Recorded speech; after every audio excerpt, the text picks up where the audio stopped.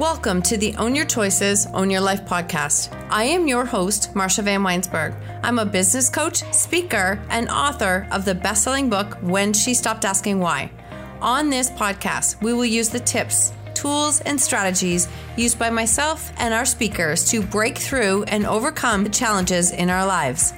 When we take radical responsibility of our choices, create boundaries, grow our courage, and practice self-care and letting go of what isn't ours to control, we can completely change our stories. When we take full ownership of our stories, we take back our personal power, and this allows us to impact, serve, and support others by showing them that they are not alone and helping them find freedom from their stories. When you own your choices, you truly own your life. Let's dive in.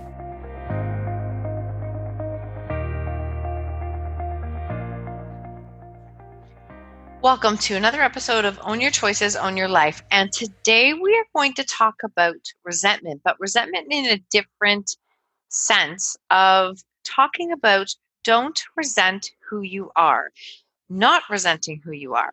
Now, let me just give you some backpedaling here for it to make sense, because I'm going to be super transparent, which is what I tend to do on this podcast. And I want to share a story with you because maybe it'll resonate with you and somewhere in your life.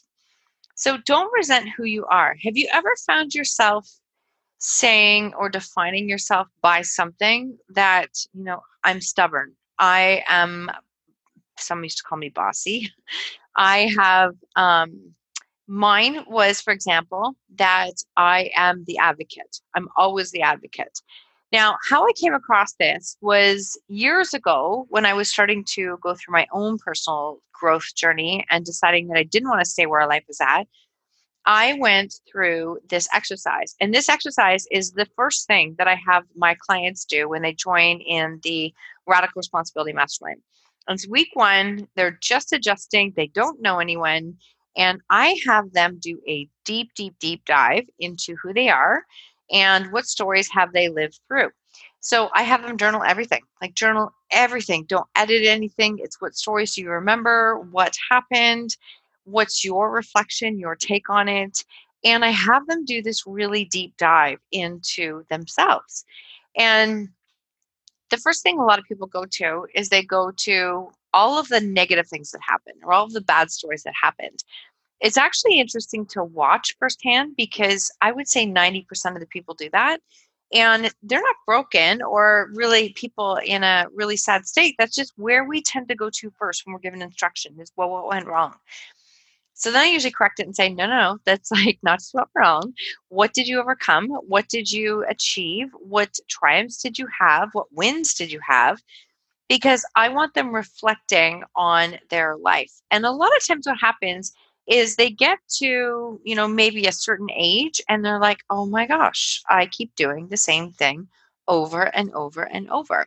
And we all do. We just don't realize it. So this deep dive story exercise is a great thing for anyone to do. Yes, it takes time. It's really powerful because then what I have people do is we go through that process to pull out what the lessons are and what they learned, because what those lessons are what the things that these coaches can speak, coach, write, podcast about, because they know them, because they live them. So it's not necessarily we're living in the stories. We're living in the lessons of the stories. And that's where we are the most authentic.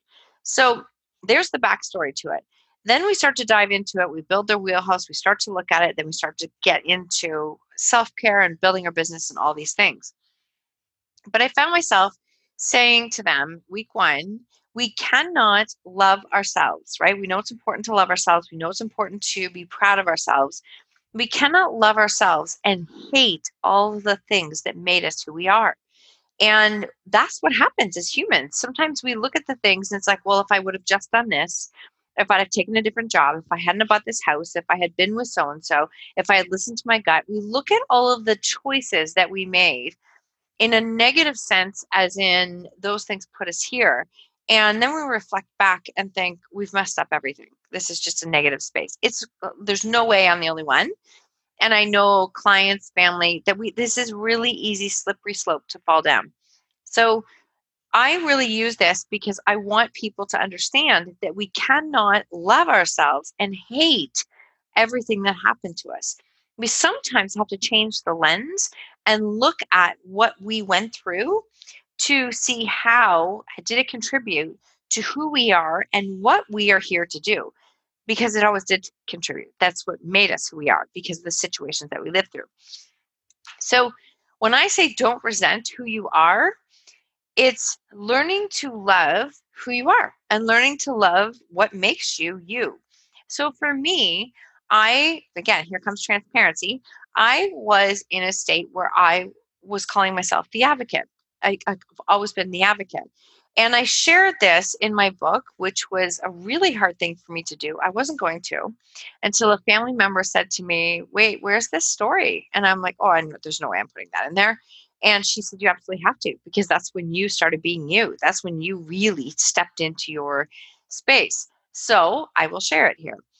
Is I was 12 years old and I was assaulted. And I was assaulted by a group of boys when, and it was really, I'm not going to go into the details, but at the time, there was a lot of issues that were happening in the area that I was living.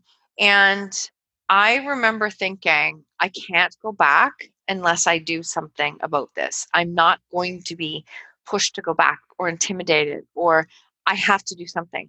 And I remember sitting in the hallway that night, 12 years old, waiting for the moment when I could go in and tell my parents what had happened.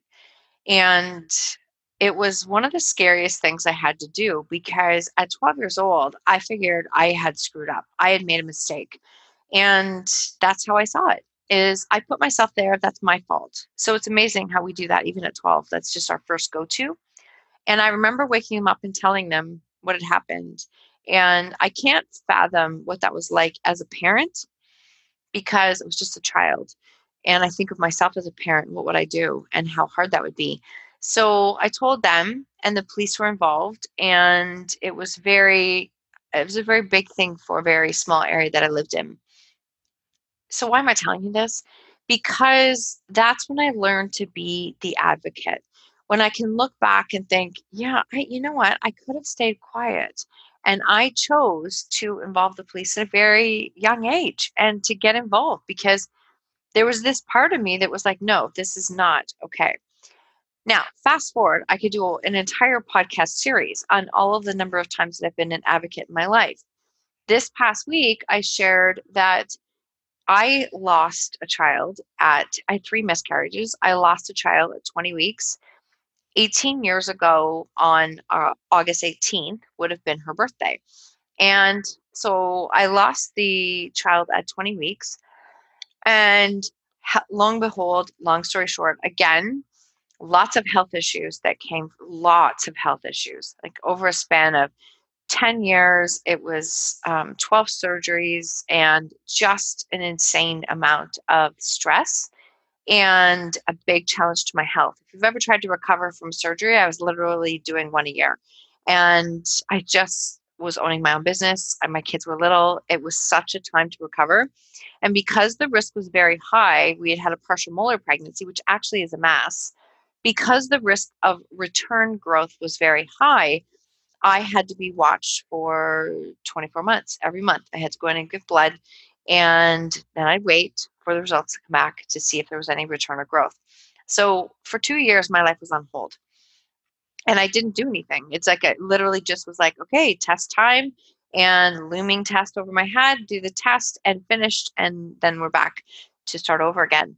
So it was such a very crazy time.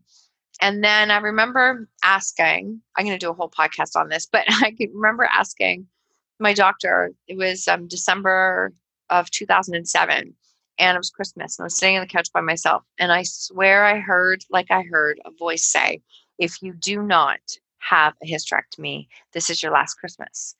And I sat there and I thought, you know what? I know something's wrong. So I did. I became an advocate, 37 years old, and I started fighting with my OB that I needed hysterectomy. And he's like, no, there's no way. You're too young. We We went back and forth, back and forth. They did another surgery that spring, still no improvement. And he decided that, okay, we'll do it, but we're not going to take your ovaries.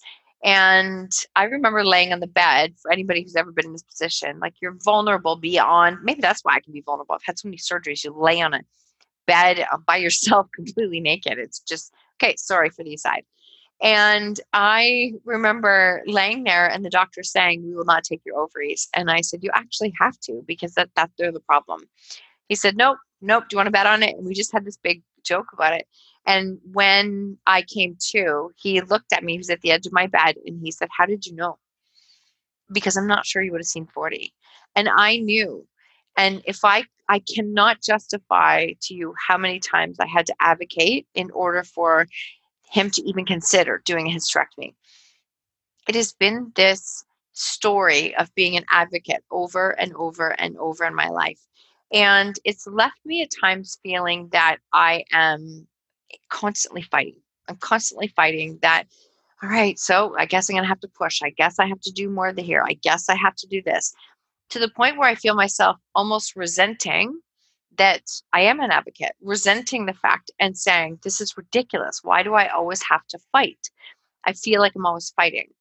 And again, as I reminded my clients, that we cannot love ourselves and hate who we are. One of my good friends, right? You have to be coachable. To be a coach, you have to be coachable. One of my good friends said to me, but you choose to be an advocate. You're not forced to be one, you choose to be one. And I just went, oh my gosh, that's true. I actually do choose to be one. And she said, so is it such a bad thing? And I thought about it afterwards and I'm like, no, actually, I am damn proud that I'm an advocate. I'm so damn proud that I'm an advocate. And my stories, my past stories helped me to be this way. And I actually physically wouldn't be here if I wasn't an advocate. So then all of a sudden I started to look at it and I went, oh my gosh, the energy that I was holding of the resentment. See, resentment sits right alongside anger and jealousy. It's actually a really nasty emotion to hold on to. So resentment being right alongside anger and jealousy, it doesn't matter if I'm holding that towards someone else or to myself. It doesn't matter because I'm still holding on to it. So if I'm holding on to it, I am the one who is bearing the brunt of that energy. And really, that's kind of ridiculous if that's what I coach on. But then again, I say it all the time, we have to focus. The things that we can coach others on are the things that we're always learning. So I admit I am always learning, always learning. So if my body is always holding on to resentment and is holding on to that anger and that frustration that I'm always having to be the advocate, that's a lot of stress and heaviness for my body, my mind, my soul to hold on to.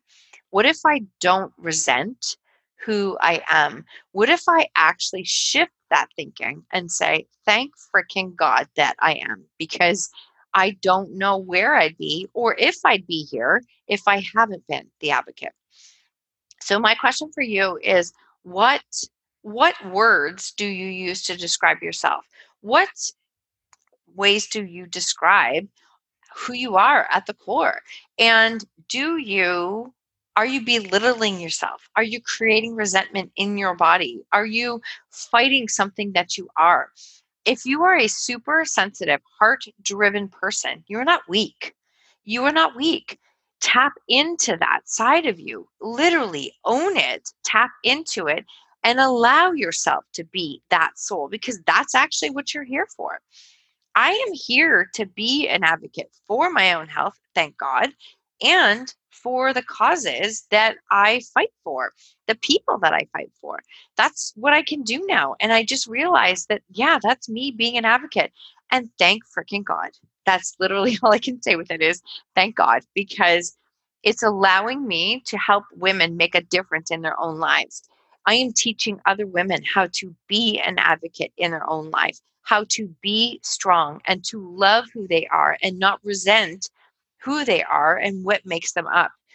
It is just so powerful when we can shift that energy from resentment to love, from resentment to gratitude. Where can you do that in your own life so that you can actually love who you are and be thankful that he has been fighting like hell in order to make the difference in your life? And realize that you're choosing that. So there's a lot of personal power in realizing that I'm the advocate. And there's a lot of personal power in you accepting and loving who you are instead of fighting it. because it just was a massive shift in energy in that moment. And I knew that I wanted to share it with you. So thank you so much for being here, honestly, for listening to me pour my vulnerable side out and share with you. I would love to hear your takeaways. I would love to hear what resonates with you. And I would love to know, how do you describe yourself and how could you shift that just right today? How could you shift that and say it in a much more loving, proud, like literally damn proud way? How could you do that? And what would that feel like if you did? Honestly, I'm so proud of you. I'm so grateful for you being here, for showing up to do the hard work, because this stuff is hard work. It is 100% hard work. So grateful to have you here. And I also want to share that I will be doing something really cool in September with people who are interested, whether you're a coach or whether you're trying to put your program together, you're just really stuck at what your wheelhouse is, where your expertise is. I started what I call a post-it party. And post-it notes I have learned from my mentor and friend, Jess Glazer. And she has really showed me how to map out what my program is going to look like. So I've been doing it with the grads in the Radical Responsibility Mastermind, and it's been a lot of fun. And it's been amazing to see that all of a sudden they map out content for our program and social media for the next month. So that is something that's coming in August, or in September. So please stay tuned. If you're interested, shoot me a message, because it's not something I'm going to be doing a ton of, but it's very valuable. And I only want to fit people in who are wanting to do this with their program and figure out exactly what it is that they should be coaching on, so that we can really be as efficient as possible. So on that, no more resentment, no more frustration, no anger, no jealousy. We are shifting our words and we are looking at ourselves in a brand new light. Where can we love who we are? Because remember, we can't love ourselves and hate all of the things that made us who we are. Have an incredible week.